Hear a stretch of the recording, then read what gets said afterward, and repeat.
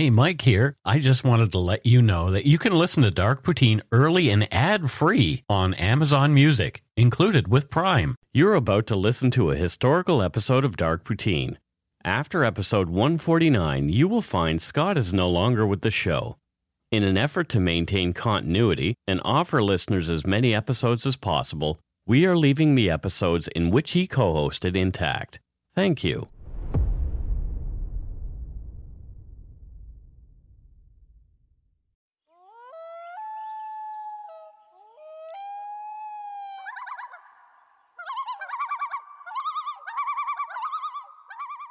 Welcome to Dark Poutine. I'm Mike Brown, creator and host. With me, as usual, is my good friend and co-host, Scott Hemingway. Say hello, Scott. Hey, everybody. That's it? Yeah, I'm still in a bit of a mushroom rage from our pre-show. Okay.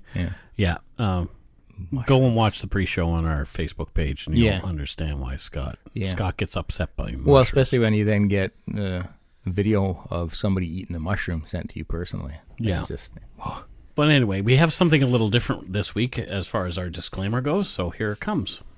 The views, information, and opinions expressed during the Dark Poutine podcast are solely those of the producer and do not necessarily represent those of Curious Cast, its affiliate Global News, nor their parent company, Chorus Entertainment. Thanks to Tyler from the Minds of Madness for doing our disclaimer this week. Much appreciated.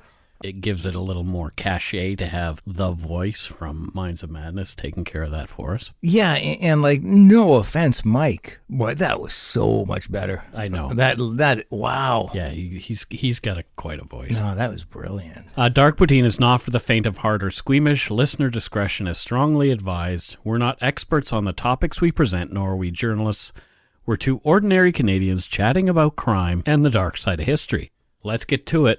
Grab yourself a double-double and a Nanaimo bar. It's time to scarf down some Dark Poutine. Chomp, chomp, chomp.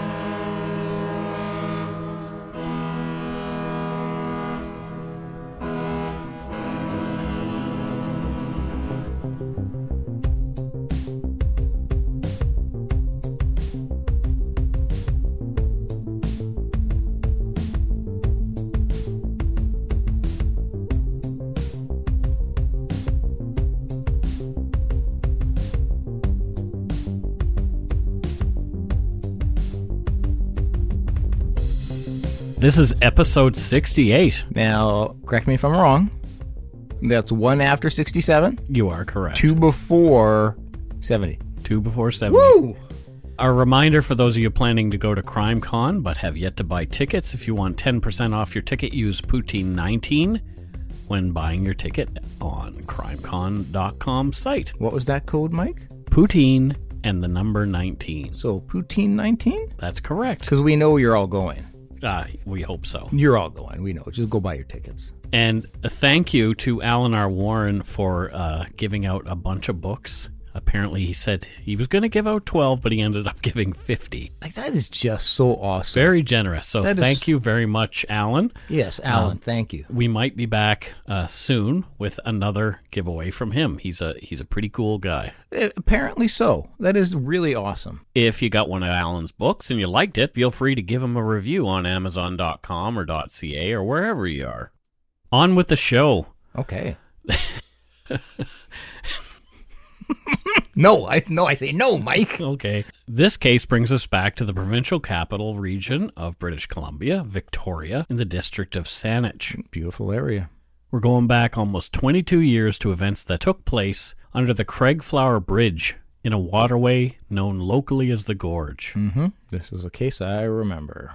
It's a story of bad girls, bullying, and racism that led to the beating, torture, and eventual brutal murder of a 14-year-old girl at the hands of people she believed to be her friends. Yeah, it's really, really a tragic case. It's one that was huge in this area. In BC, it was a Canada huge story. Well, that's what I was saying. I don't know how much it got through Canada or into the States, but this was huge news here and a really, really tragic case. After numerous trials, the perpetrators finally received what some call justice, but many were left feeling that the punishment was too light given the brutal circumstances of the crime. This, dear listeners, is the story of the murder of Rena Verk. Yes. Can't believe it's been 22 years already. Yeah, there's still so much of it that's vivid in my mind. It's quite perplexing thinking that was 22 years ago. Yeah. As all of the 8 of the perpetrators in Rena's beating were between the ages of 14 and 16 at the time, we will not be referring to 6 of them by name. Their identities continue to be protected by Canada's Young Offenders Act. Only the 2 persons convicted of Rena's murder, who were tried as adults, will be named in the podcast. Yep. Victoria, British Columbia is a beautiful city with a long history. First inhabited by the Coast Salish peoples, then in the late 1700s, the Europeans began to arrive. First was Juan Perez in 1774, and then came James Cook in 1778. The area was initially called Camosun, from the native word camosac, meaning rush of water. In 1843, the Hudson's Bay Company built a trading post on the site, and after a brief stint of having the name of Fort Albert, it was quickly renamed Fort Victoria after the reigning British monarch, Queen Victoria. I had no idea it was originally called Fort Albert. Incorporated as a city in 1862, Victoria took over from New Westminster as the provincial capital when BC joined Canadian Confederation in 1871. That I remember. Not the date, but I remember. Because you lived in New West. Yep. Although only 100 kilometers from both Seattle and Vancouver as the crow flies, Victoria still has a laid-back, small-town feel to it, possibly as it's only accessible by ferry and plane. Its beauty and reputation as a nice place to live is what attracted Manjeet Verk, Rena's father, to emigrate to the city from his hometown in New Delhi, India, in April of 1979 when he was just 22 years old. It would be a very dramatic culture change going from New Delhi to Victoria. I moved from Halifax to Vancouver when I was 23, and it was a big change for me. Yeah. So Victoria is hands down one of the more beautiful places in Canada. If anybody's ever thinking of taking a nice vacation, head on down. Manjeet moved in with his sister, but soon met the love of his life, Suman Palan.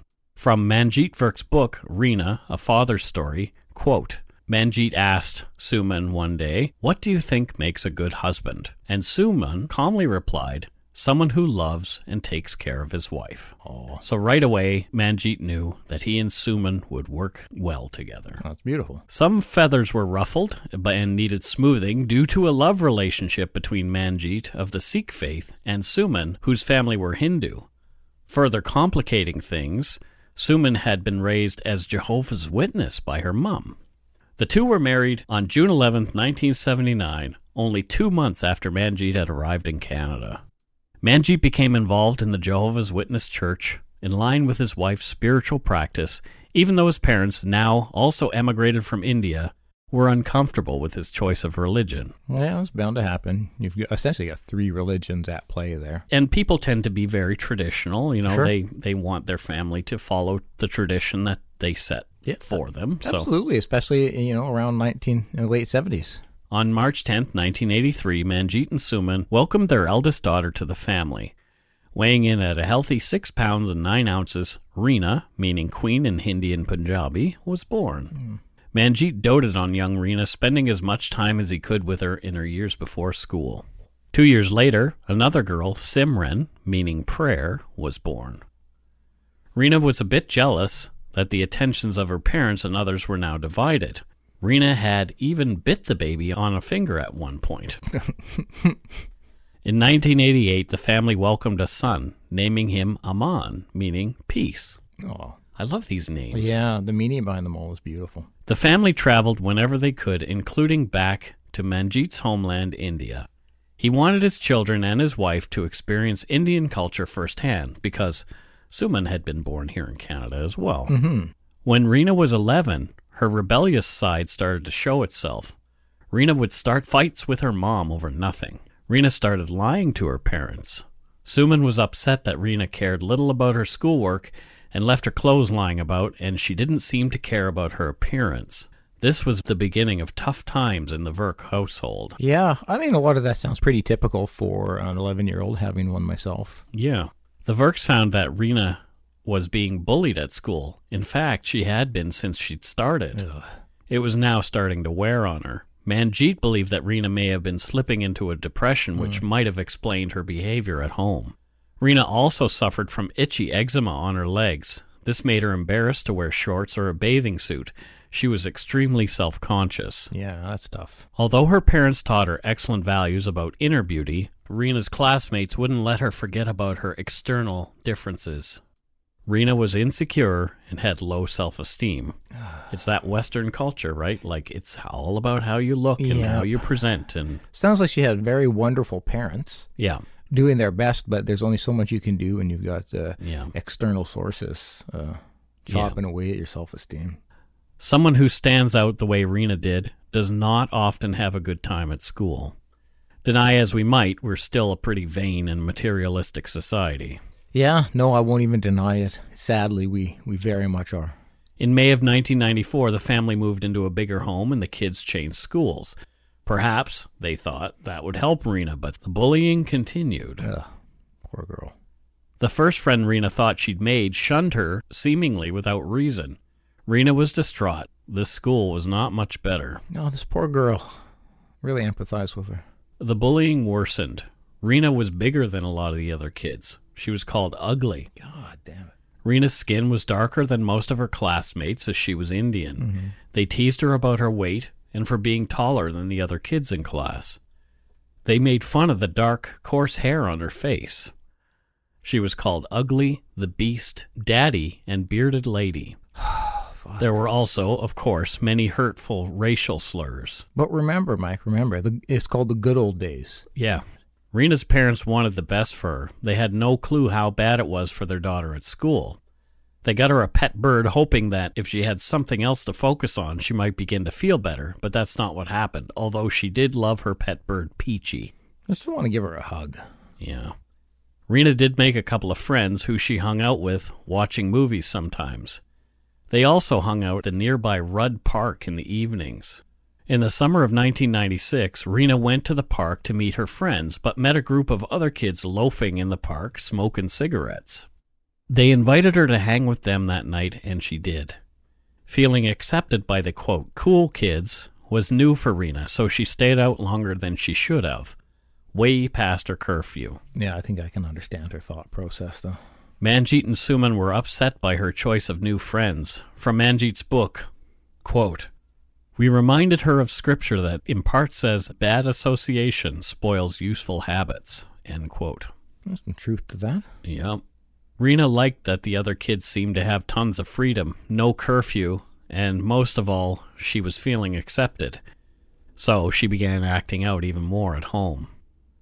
The Verks saw these kids as bad apples with little or no supervision. They were concerned about drugs, alcohol, and smoking in the group. They did not want Rena hanging out with them, but she persisted.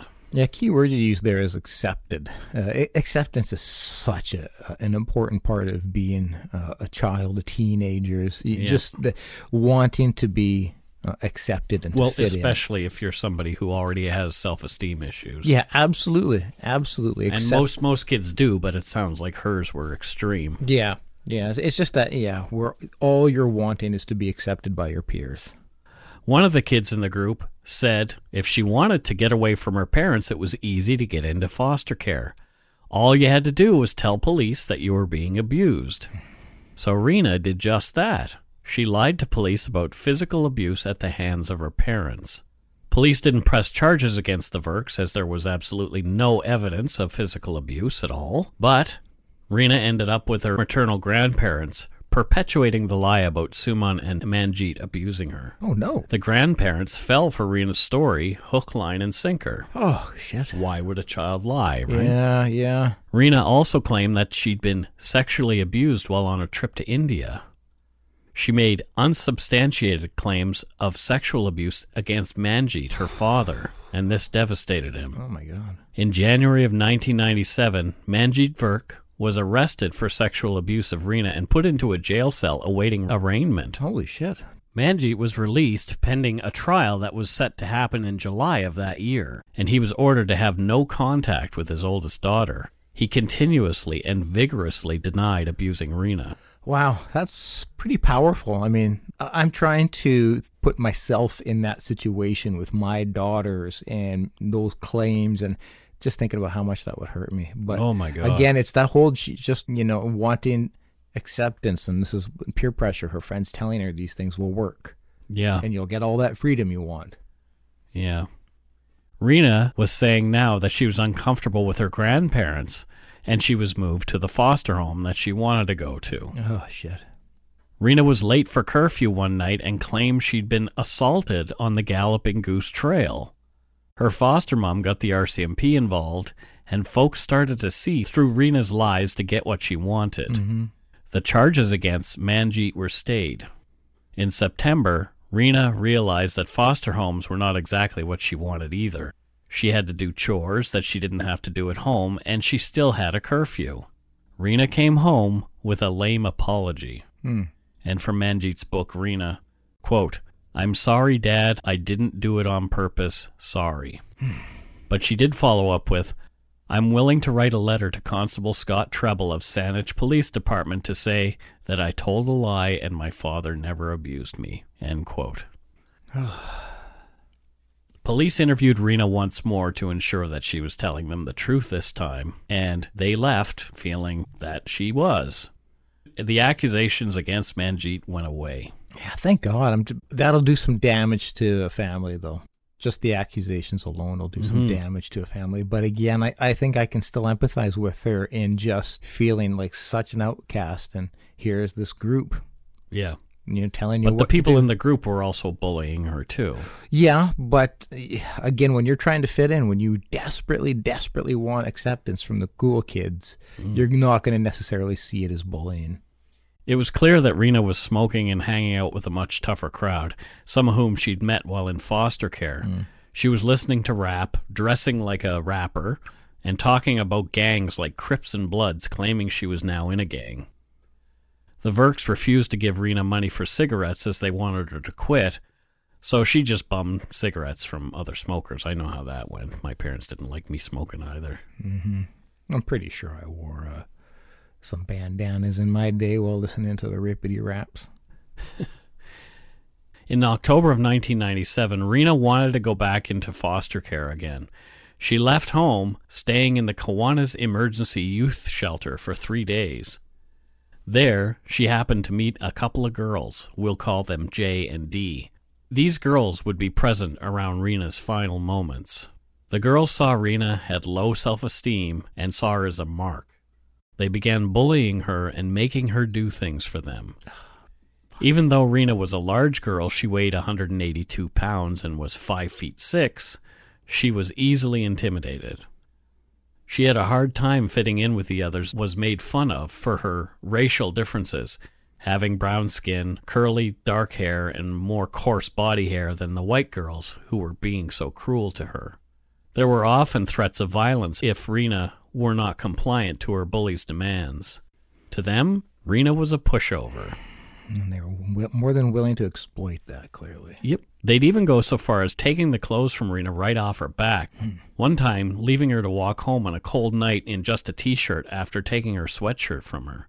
Rena probably saw it differently. She most likely felt, as many bullying victims do, that dignity was a small price to pay for feeling a part of a group. Yeah, exactly. Exactly. On Halloween, while Rena's parents were out, unknown to them, she had these friends over. 3 days later, Manjeet found that his video recorder was missing, and Suman was missing $500 in cash and some of her pure gold Indian jewelry. Shit. Rena admitted that her friends had been there. Even though Rena said she was afraid of how the other kids would react, the Verks called police to report the thefts. Yeah, in their shoes, I would do the same thing. Rena was becoming hard to handle again. She started lying about her father again, saying he'd cut her wrists, showing her uncle scars from a suicide attempt she'd made on her own. Shit. She landed in the ministry's care again, upset her folks would not buy her cigarettes. Manjeet was formally cleared by the Saanich police in early November, but he and Suman still worried about Reena, now in government care again. For sure, it's their daughter, and they seem like very loving parents, so no matter what, they're still going to be concerned and worried about her. On November 14th, 1997, Reena was to stay overnight at her parents' home just for a visit. A friend called her to come out for some Friday night fun. Reena didn't come home for her 11 p.m. curfew, although she had called about 20 minutes prior saying she'd be right home. Suman thought she might have gone to her grandmother's house, but she did not. Suman called the group home, speaking to one of the girls she'd met in the shelter weeks earlier. The girl claimed that when she'd left around 11, Reena was still out with the other group of friends. Interesting. There was no sign of Reena anywhere, at least not with family or friends that they knew of. The next day, the Verks called Saanich police, who refused to call Reena a missing person quite yet. Perhaps she was out with friends somewhere. Her history led them to believe. Typically, I'm going to want to jump down the authorities' throat for not acting quick enough. But in this situation, I can kind of understand it. Rumors were flying at Shoreline Secondary School. There was apparently a dead girl in the water in the gorge near Craigflower Bridge, just to the southwest. Adults and police soon caught on. Holy shit. After a tip on Friday, November 21st, a police helicopter flew over the gorge but saw nothing. A dive team was called in to search the area, and cops searched around the shoreline as well. That's where one of them found a semi-nude body in the weeds. Oh shit, that's terrible. News teams were already on the scene trying to get a look and captured the police walking up the dock with the body covered by a white body bag. Police asked for and were provided a photo of Reena at around 5 p.m. At 2 a.m. that evening, an inspector came to the Verk home confirming their worst fears. It was Reena that they'd found in the water. She'd been involved in 2 fights near the bridge, and drowning was the presumed cause of death. Oh, the poor parents. The news, my God. A 15-year-old girl named Kelly Marie Ellard had been bragging about having killed Reena, along with 16-year-old Warren Paul Glowatsky. They had been arrested a day before and charged with second-degree murder, and the ordeal of justice in Reena Verk's slaying began. As well, 6 other girls, all young offenders, were charged with aggravated assault in the beating of Reena Verk. The details of what happened that night began to emerge. A week before her death, Reena had called a boy. We'll call him Billy. He went to Shoreline Middle School with her. She'd called him a number of times in one day. She said she liked him, but Billy didn't know who she was. Yeah. Reena asked Billy to come to Mac's convenience store to meet up. Billy agreed just to make the phone calls stop. He never intended to show up. Reena, dejected, had waited at the store for hours. Oh, God, I think we've all been there and know that feeling of heartbreak. Billy later mentioned the phone calls to Jay, Reena's friend from the shelter. The boy was close with Jay and was aware that she knew Reena. Jay claimed that Reena had stolen her book of contacts and had been calling all her friends. Jay told Billy not to worry. Reena wouldn't be bothering him anymore. Billy didn't find that statement ominous until Reena's body had been found. Other people were telling Jay that Reena had told them Jay was saying mean things about them. They also said that Reena told them that Jay had fake eyebrows and also had AIDS. Okay. Jay was livid. Who was Reena to think she could make shit up about her and try to hurt her friendships? According to Rebecca Godfrey's book, Under the Bridge, in the next days, Jay's mother overheard one side of a conversation her daughter was having loudly with a friend. The conversation had turned from normal teenage girl stuff, boys, clothes, makeup, and music, to something more sinister. Jay was talking about digging a grave and luring a girl to it. Possibly her name was Rhea. She was laughing intermittently with the other party. There they would push the bitch into the hole and bury her alive. Holy shit. When Jay hung up the phone, her mother asked who she'd been speaking with. Jay said it was Kelly Ellard. Nothing more was discussed about the conversation at that time. I'd just give it I'm pretty pissed and disgusted. That week at Shoreline School, Kelly Ellard, Dee, and Jay told some other friends they were going to beat Reena up for messing with Jay. There were no details as to time and place, but they assured their friends it was going to happen. No, I can't believe all of this because she was calling that boy. But also telling people that Jay had AIDS and fake eyebrows. From, who knows if that's true, that she was. But it's like, these are the kind of things that are leading to somebody. That girls get upset about. Holy shit. It was Jay who called Rena that night to come hang out at Shoreline School soccer field for a party on November 14th under the full moon. Rena was hesitant to go at first, but she eventually agreed to meet Jay and Dee there. Rena partied with the others, around 30 kids in all. There were cigarettes, booze, and marijuana, typical teenage party fodder. Mm-hmm. At around 8:30, the party got a little rowdy, and one of the boys threw a rock at the school. The janitor, who was in there cleaning up, called the police, who came quickly to break up the party. I hate to bring it up, but all I can picture is groundskeeper Willie. Yeah. Seeing the cops, the kids ran in different directions. Some went to the Comfort Inn, a group went to the old Craigflower Schoolhouse Museum, some kids went down under the Craigflower Bridge to continue the party, and others, Rena included, made their way to the nearby Mac's convenience store. Rena called home from a phone booth and told her mom that she'd be home in 20 minutes. This was the last time Suman heard her daughter's voice. Oh. Jay and Dee invited Rena down under the bridge for one last smoke. She reluctantly agreed. The girls didn't want to miss their chance. Both of the girls linked arms with Rena, leading the unsuspecting girl down the stairs to the underside of the Craigflower Bridge on the south side. Rena had no clue what was about to happen to her. Yep, understandably. Tension was thick in the air as they all stood smoking and looking at one another. There were only 2 boys in the group, one of whom was Wayne Paul Glowatsky. All the rest were girls, including Jay, Dee, and Kelly Marie Ellard. Oh, yeah, I can imagine that uncomfortableness because they know what's about to happen. And so just everybody's standing around. Oh, jeez, it gives me chills. And Rena had no idea. Yeah. Moments after arriving, Jay confronted Rena, screaming in her face about what she'd been saying about her. Jay took a drag off her cigarette and violently stubbed it out on Rena's forehead, grinding it in. The fight was on. Rena was swarmed by 7 girls, including Jay, Dee, and Kelly Ellard. Warren Paul Glowatsky was the lone male to join the attack. Rena was viciously kicked and beaten by the group as some others stood by watching. Glowatsky was seen kicking Rena in the head at least once during the initial attack. At some point in the beating, Rena moaned, "I'm sorry," but the beating continued. Rena, dazed, tried to escape up the stairs but was pounced on by the group again. Finally, the other boy in the group had seen enough and pulled Glowatsky out of the pile, begging him to stop. 5 of the other girls stopped fighting soon after Glowatsky did, but Kelly Ellard and another girl continued beating Rena for some time after. Then they tired and stopped as well. Rena, stunned, confused, bleeding, and badly bruised, staggered up the stairs and toward the north end of the bridge. She planned to take the bus home. After Rena left, all the rest of the kids dispersed, leaving only Kelly Ellard and Warren Glowatsky watching Rena staggering across the bridge. Kelly Ellard looked at Glowatsky and suggested they should go, quote, finish her off because she would probably, quote, rat on them.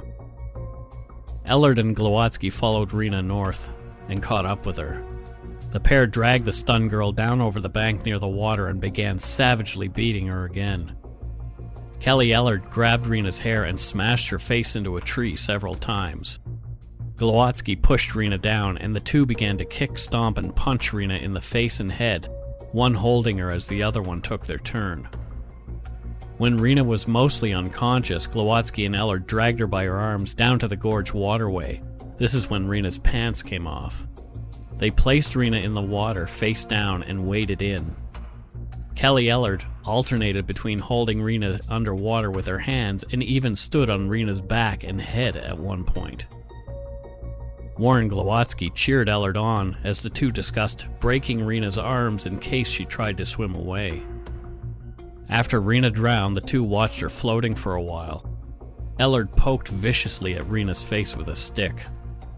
Leaving Rena floating in the water, the two walked back to the south end of the bridge and went their separate ways. A 16-year-old male that knew Kelly Ellard saw her walking not far from the Craigflower Bridge that night. The two were not friends, but Kelly stopped him and asked him for a cigarette. She said she was, quote, stressed out. She'd been in a fight with a girl whose head she'd held underwater at the gorge. The young man noticed Kelly Ellard did look wet, but she wasn't shivering in the cold. Holy fuck. That, like, just hearing the beating, and it went on longer than we described it. I mean, it was torture. Yeah. And they're young, they're teenagers, and I try to always factor that in when thinking about the criminals, but I can't. This is just so malicious and so violent and so disgusting and intentional that I have nothing but disgust. Yeah. Like, oh.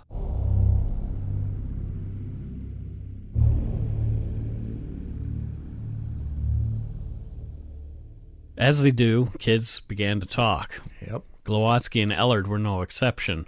The problem was that everyone at the school was talking about what they had heard and, the telephone game, the way things go around, so it was tough to sort out the truth from fiction. Yeah. Even though adults and police were eventually aware of the situation, it was up to them to try and figure out what had happened.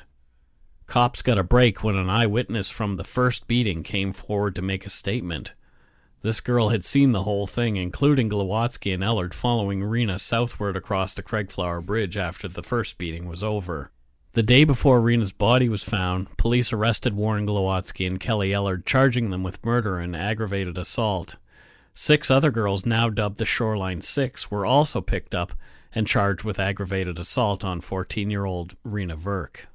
See, this is the stupidity in criminal acts like this. It's hard enough to keep something a secret by yourself. You throw in 7 others, not so excluding just Kelly Ellard, just 7 other people who were there. Like, there's no way in hell with young kids that's going to stay secret. No. Like, it's just moronic, these people. Yeah. Police gingerly picked Rena out of the water after they'd found her. They transported her body for autopsy. Rena had clearly been savagely beaten. There was bruising and swelling under both eyes. Her cheeks were black and blue. Rena's lip was split open badly. Her nose was bruised, and there was blood in her nostrils. There were angry red marks on her shoulders, and her collarbone was bruised, all consistent with someone having stood on her. Mm-hmm. There was a circular cigarette burn on her forehead near her right eyebrow. On the left side of the back of Rena's head was a shoe print, as well as shoe print-shaped bruises on the left side of her back. She'd been punched in the throat, and there was a bruise on the left side of her voice box. Rena's internal organs had been so badly battered that the coroner compared it to what is typically seen in a fatal car accident. My God. There was evidence of internal bleeding consistent with having been stomped and kicked. Rena's brain was swollen and hemorrhaged from multiple contusions, sufficient enough to cause a loss of consciousness. There was even a sneaker-marked shape bruise on the brain itself. Holy shit. There was a white, frothy substance in Rena's lungs, indicating drowning as the mechanism of death. There were also pebbles in Rena's lungs, indicated she breathed them in with her final breath while being held on the bottom. Oh. Rena had been alive when she was dragged into the cold water. Oh, my God. Wow. Yeah. On February 9th, 1998, 3 of the Shoreline Six pled guilty to the lesser charge of assault causing bodily harm on Rena Verk. The other 3 girls went to trial on February 13th, 1998, but they were also convicted of assault causing bodily harm. Throughout April and May, all of the girls received sentences ranging from a 60-day conditional sentence to a year behind bars. The identity of all these girls has been protected by the Young Offenders Act in Canada. Yeah, I mean, I don't think they had the intention of participating in her death. They just wanted to teach her a lesson, and, but yeah, I don't think their intention was like, let's go participate in her death. Yeah. On April 12th, 1999, Warren Paul Glowatsky was put on trial as an adult for second-degree murder. Glowatsky's attorneys and the Crown both wanted a publication ban, saying it might affect the later trial of Kelly Marie Ellard. She had yet to be named publicly at the time. I gotcha. The judge ruled against the ban. The people of Victoria would be able to hear the details of what had gone on. Although Glowatsky testified in his own defense, Justice Malcolm Macaulay didn't buy much of what was said by the accused teen. No, I wonder what he said. He said on the whole, Warren Glowatsky's evidence was conveniently incomplete and improbable.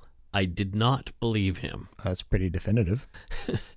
The Crown had succeeded in painting Glowatsky as a cold-hearted and remorseless killer.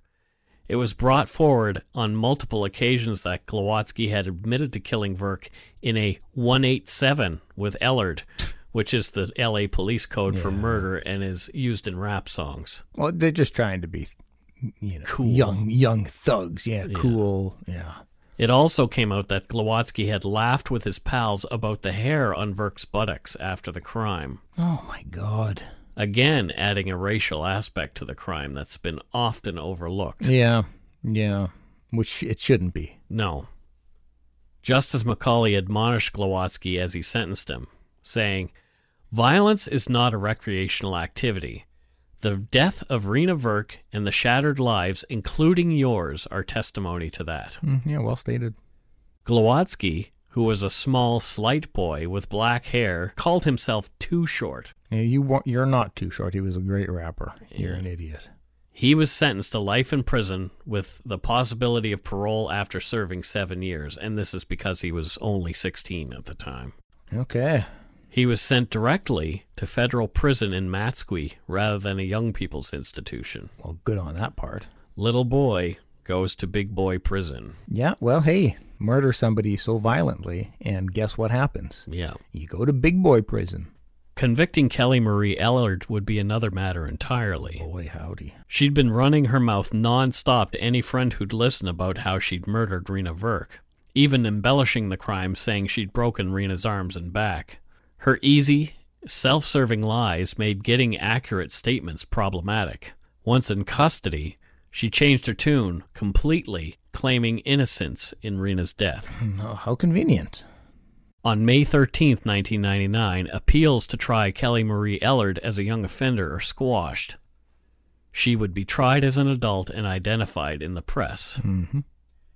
On March 9th, 2000, almost 2.5 years after Rena's murder, Kelly Ellard finally went on trial. Many of the witnesses who testified in the trial must go unnamed due to publication bans, as they were young people at the time. Yeah. Kelly Ellard's friends told the court how she'd been happy and proud of her role in murdering Rena. Wow. After deliberating, the jury found Kelly Ellard, now 17, guilty. Although she testified in her own defense, she was also seen as lying and unremorseful. Ellard stood stone-faced as she was sentenced to the minimum, life in prison, having to serve only 5 years before applying for parole. Jeez. Off to jail she went, but this was nowhere near over for the Virks. No, and a lot of that cavalierness and smugness that was... It just carried on. Yeah, and it was like she was loathed and despised by everybody in the media and the public spaces, and she was certainly not helping her case by being just so cavalier and smug about the death of a wonderful person. Glowatsky appealed his conviction in November of 2001, maintaining it was Ellard who killed Rena, but he lost when the BC Court of Appeals upheld his conviction. Tragic. On February 4th, 2003, Kelly Marie Ellard, now 21, won an appeal for a new trial. Mm-hmm. It was determined that the prosecution had asked her 18 times during her testimony why others would lie about her. The basis of the appeal was that the Crown Counsel's cross-examination of the appellant was improper and resulted in an unfair trial. Really? Justice Donald wrote in his decision, quote, "These questions to Kelly Ellard were not appropriate. There was no onus on Kelly Ellard to give an answer to such questions as to what may be in anyone's mind. Such questions have the unfair and improper effect of shifting the onus of proof away from the Crown and placing the onus on this accused. Remember, It is the Crown that must prove guilt of Kelly Ellard. That onus never shifts, end quote. And I actually agree with this judge on this. Yeah. As I looked into it, I agree that the prosecution messed up. They should not have tried to get Kelly Ellard to prove her own innocence. Yeah, I get or it. explain why others would lie about her. That's not her place to do. I get it. I'm going to have to think on this because, because the other component or the other half with me is thinking, well, but wasn't there a load of other evidence proving her guilt? But it's just that her lawyers said, look, they asked her 18 times this question, and that could create a bias in a juror's mind. Yeah, and that's what I'm saying. Like, so I gotta process that. Yep. Well, it's the law being the law. Yeah. So Kelly Ellard was released on bail pending her retrial after serving only 18 months in Rena's death. Yeah, I remember when she was released. Yeah. Kelly Ellard could not stay out of trouble, however. Kelly and a 19-year-old friend were drinking in a New Westminster park with a 58-year-old woman they'd invited there.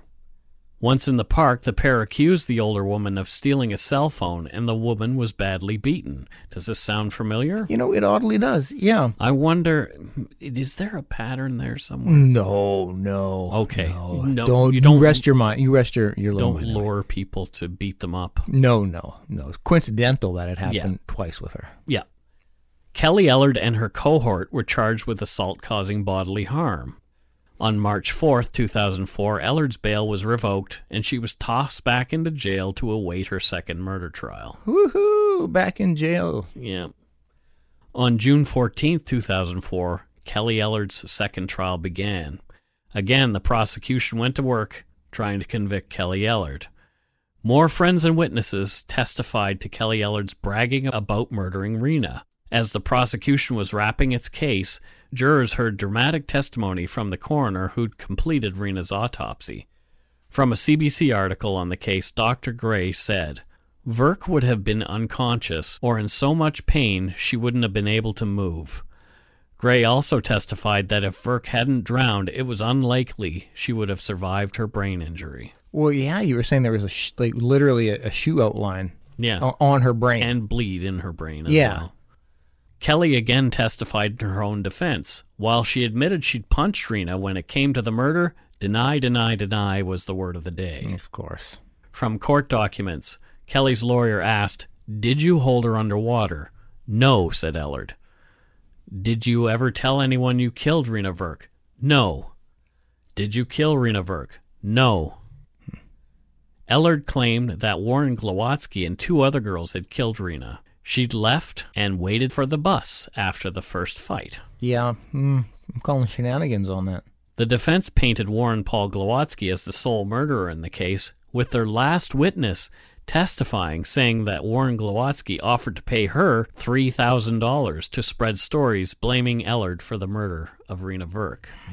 The jury was instructed and sent out for deliberation.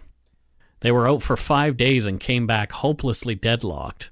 The jury said, "We have exhausted all avenues of deliberation. We have reached an impasse that cannot result in a unanimous decision in spite of any further discussion." And apparently it was like 11-1.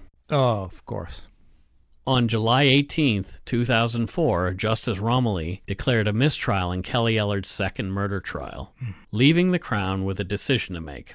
They had to decide whether or not they were going to take their chances and try Kelly Ellard a third time. Yeah, well, when you've had 2 shots and they've failed, and it's expensive to do. Yeah. With their, definitely this is something they're going to ponder. Ponder they did. And in February of 2005, Kelly Ellard went on trial for murder for the third time.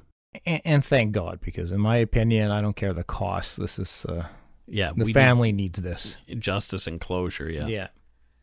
This time, the star witness for the prosecution was none other than Warren Paul Glowatsky. He was still serving time for Rena's murder and had recently been denied parole himself.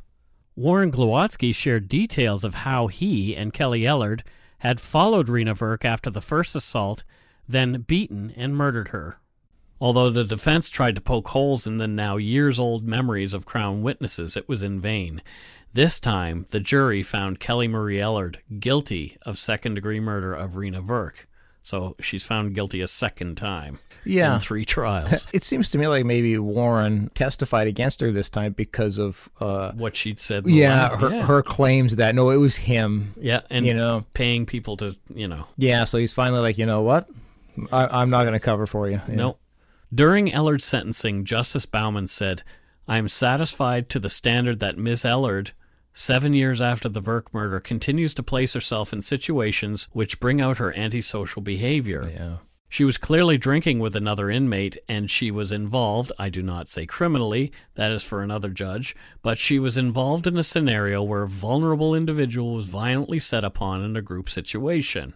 Again, that pattern kind of a thing going on Interesting, there. yeah. No, it's just a lot of coincidences. Just a coinky-dink. Yeah. Also from court documents, corrections records filed in this proceeding recorded this entry of Ms. Ellard on 2nd of February 2005, saying the inmate does not interact and socialize on the unit, but also spends a lot of time sleeping. Inmate has no ambition to attend any programs, yard, or school. Inmate made the statement, "You guys made me like this, why should I do anything?" Oh, fuck. Another perfect example of somebody passing the buck, except no accountability. Justice Bauman's response to that statement was this: "No, Miss Ellard. Yes. You alone are responsible for your situation, and until you reach this elementary conclusion, you will not grow. You will not rehabilitate. You will be forever stalled in this nightmare which you have created." And boom goes the dynamite. And boom goes the dynamite. Yes, I love that. Was beautifully stated. There are Justice some Bauman. really amazing statements written in sentencing by judges here in Canada. We've read a number of them. I have to Just agree. Yeah, very eloquent and powerful. Yeah. Yeah, she just that was a mic drop. Yeah, totally. Ellard was sentenced to life without parole eligibility for 7 years. She was ordered to submit DNA for the national database and banned from owning weapons for life. Kelly Ellard and her cocky punch-me face were sent back to the Hoosgow. Yeah, most photos I've seen of her, she's just constantly got this scowl. Yeah. Yeah. She's like Travis Vader or Colin Thatcher. Yeah. Esque scowl. Yeah. You just see the photos and you're like, oh, I want to punch. I don't like this person. But guess what? Oh, shit. The nightmare was still not over. Of course not. On September 5th, 2008, the BC Court of Appeal overturned Ellard's second-degree murder conviction. My shit.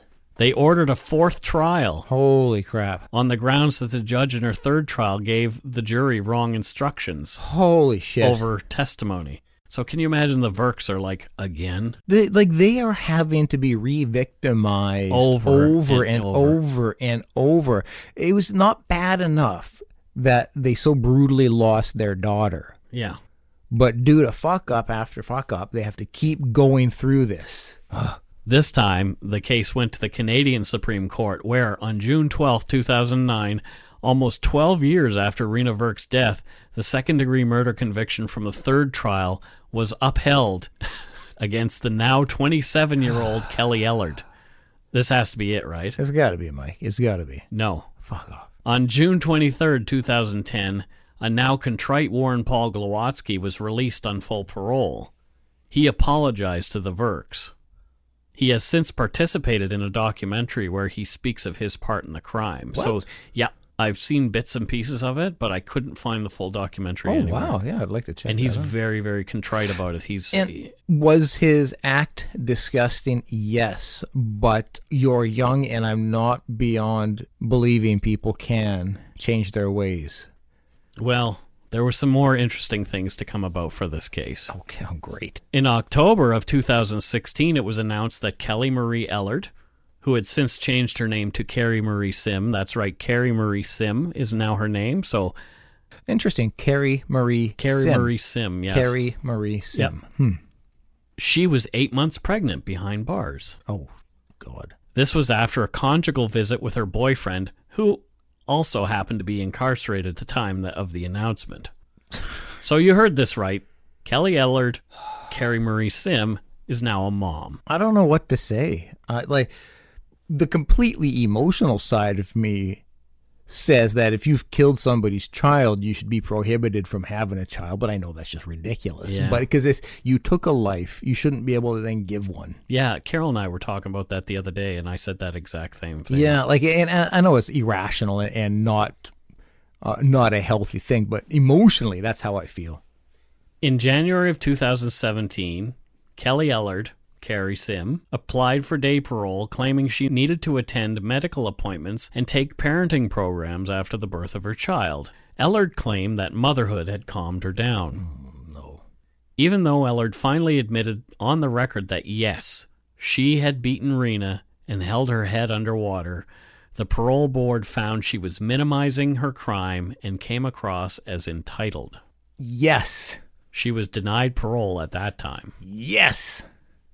There must have been some remarkable progress because in November of 2017, 20 years after Rena Verk's murder, Kelly Ellard was granted conditional day parole. No. Yep.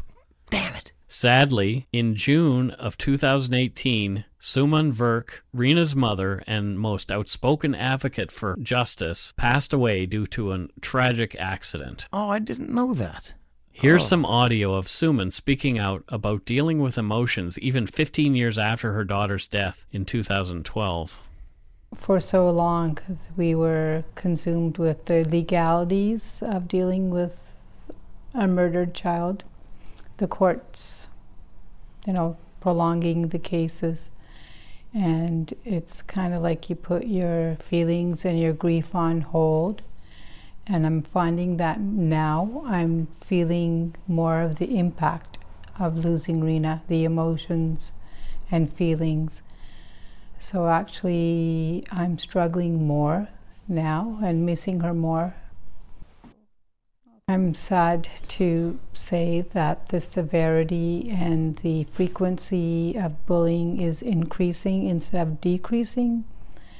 And also, I think we're all shocked by the means that young people are using to bully their peers with cyberbullying and, texting and all these things that were not there when Rena was killed. So there you go. 15 years after her daughter's death, she is struggling even worse.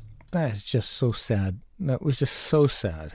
And to hear she passed away, it breaks my heart. But you can just hear in what she's saying the constant re-victimization. She sounded tired. Oh, God. Could you imagine, Mike? Yeah. Could you imagine a decade of trials and getting your hopes up and then let down and getting them up and let down and hearing about this over and over? Oh. Yeah. In January of 2019, Kelly Ellard, who'd been residing in a halfway house, has had her day parole extended. She apparently works in marketing and sales in the halfway house, and being a mom has motivated her to, quote, become a better person. Ellard's common-law husband is behind bars again due to another parole infraction where he was in contact with other men who had criminal records, which was against his release conditions. The relationship between the two will be closely monitored for some time. The government-run home for runaway girls, Seven Oaks, where both Rena and Jay became acquainted, was closed soon after the killing, and it's never reopened. That's it for this week's case. And what are your thoughts, Scott? Yeah, it's tragic. Like many of the cases we've covered, I come into it with a pretty healthy knowledge and understanding, but your writing takes it to a whole nother level of learning about the case, and it's heartbreaking. It's heartbreaking. And we've talked about forgiveness before, and I don't think I could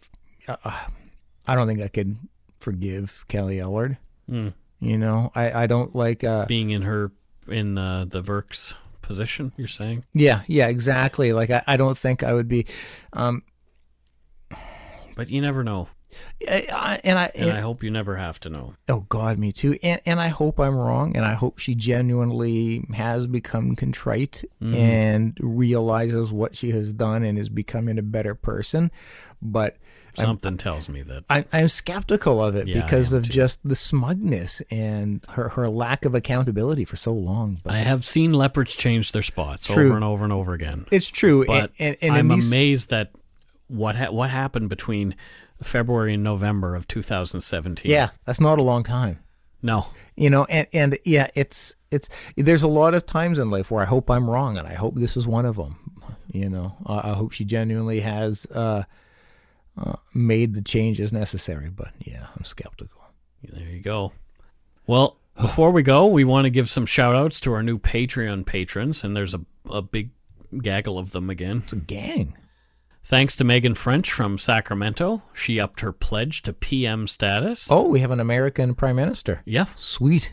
Great. Actually, two. We've got Amanda Blackburn from Grand Island, Nebraska. We just mentioned her, I think, last week. Sweet. She upped her pledge to PM status as well. So we got 2 American Prime Ministers. See, this is Canada. It's amazing. This is what happens in Canada. Yeah, you can become the Prime Minister of Canada if you were born somewhere else. Exactly. And pay your way in. Colleen Greenwood from Summerland, BC. Hey, Colleen. Amanda Moorer from Fowlerville, Michigan. Fowlerville. Hey, Amanda. Tanya Mina from Toronto, Ontario. Hey, Tanya. Aaron Grumbach from Vancouver, BC. Rockin', representing our hood. There you Thanks, go. Aaron. Kelly McCarthy from Franklin, Ohio. Hey, Kelly. Rachel Weiss from Long Island, New York. Long Sweet. Island. Sweet. We got a new. She's from Islander. Long Island. I don't know what accent that was. It's Long Island. Anyways, thanks, Rachel. Monica Blood from Roseville, California. What a name. Heather Hiller from Clark Summit, Pennsylvania. Hey, Heather. Jillian Engstrom from Stony Plain, Alberta. Hey, Jillian. Brianna Stens. Yep. She is from, I think she's from Peru, is she not? Yeah, that's exactly where she is. Yeah. She has a PhD Oh? in pan flutes. Wow. I know. So does she wear like the funny outfit that you see the Peruvian guys wearing? Like She's more modern. So a little in her- fancier? yeah, she's more modern in her pan fluting. And she probably doesn't smell like weed. No.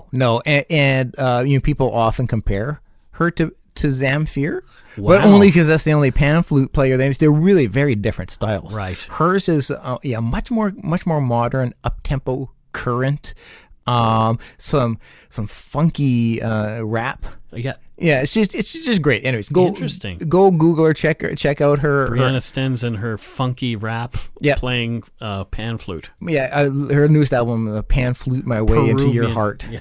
Yeah, you check it out. It's great.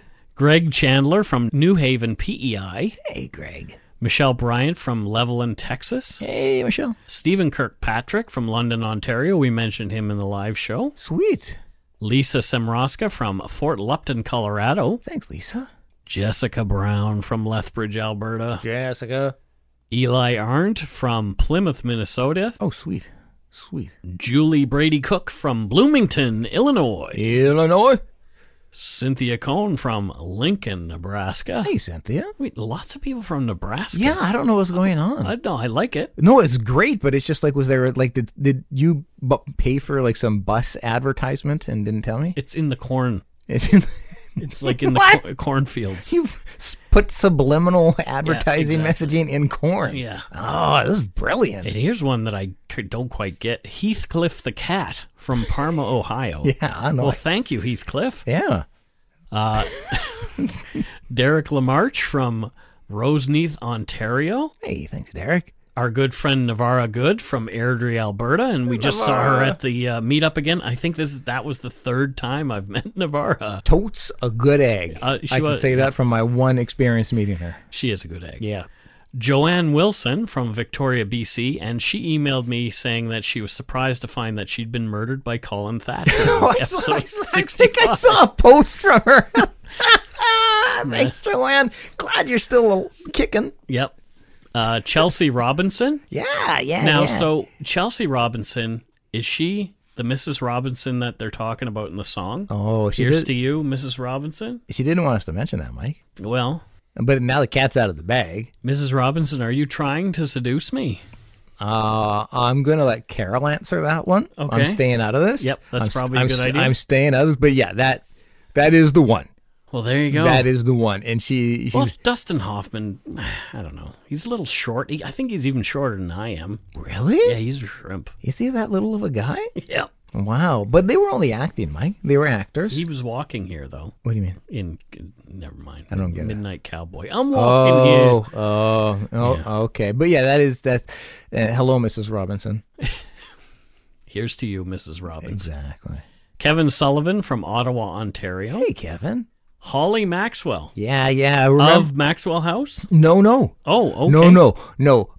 Her family owned the Maxwell cassette tapes manufacturers. Oh, is that the one with the guy with the hair blowing back? No, see, that's that. Yes, it is, but it's not a guy. That was her. That was Holly. That was Holly. Well, that's an interesting mustache. It was. Well, they tried to make her seem like they disguised it. They were trying to have some tomfoolery on set there. Gotcha. But the people don't know that's actually Isn't it Holly Maxell tapes? Let's not get bogged down in the semantics of it, Mike. Let's not. No, it wasn't. The chrome tapes. Remember those? I do. Yeah. I do. She also handmade those. There you go. Yeah. Katie McGuire from Kew Gardens, New York. Hey, Katie. And another Katie Zuck from Paris, Ontario. It's a sequence of Katies here. Yeah. And then finally, the last patron of the week is Kimberly Howlett from Cambridge in Great Britain. Sweet. Pip tally ho. Yeah. Put another shrimp on the barbie? No. That's a different. No. Spot of tea. Yeah. Cheerio. Not leather Cheerio, though. Oh, Mike. Oh, speaking of which, though, they have, I got to say quickly, they have Oreo Cheerios. Oh, well, how about them apples? Amazing. Thanks so much to our patrons, past and present, for your pledges. We really appreciate your support of the show. Dankeschön. Thanks again to Tyler for doing our intro, our disclaimer this week. So cool. Yeah, we're gonna just run that at the beginning of the show every week now. If you want to help support the show, you can do so at patreon.com/darkpoutine, or for one-time support, you can send us some donut money via PayPal at our email address, darkpoutine@gmail.com. And we did get some email. We did get some donut money this week. That's right. From Mark Dobrovolosky. Sweet. And he was kind enough to email me some very fine compliments as well. Oh, how nice is that? Because we do go nuts for donuts. Go nuts for donuts. Ew. If you don't already, it would mean a lot to us if you subscribe to the show. You can easily find us on iTunes Podcast, Google Play, Stitcher, TuneIn, Spotify, or wherever you get your on-demand audio. Hell, like us on all of them. Check out our website, darkpoutine.com, for show notes and other cool stuff. We'll have more pictures and nonsense there this week for this particular episode. Yep. Please give us a follow or a like on Facebook, Twitter, Instagram. Just search for Dark Poutine. And most importantly, and this is working wonders, tell your friends. Word of mouth is a powerful thing. It's our best marketing tactic. Join us in our closed Facebook groups, the Yumber Yard and the Barnyard. The Barnyard's dedicated to animals, and the Yumber Yard dedicated to animals. Different sort. So there you go. Woo! Until next week. Don't forget to be a good egg and not a bad apple. Bye-bye, everybody. Chowder.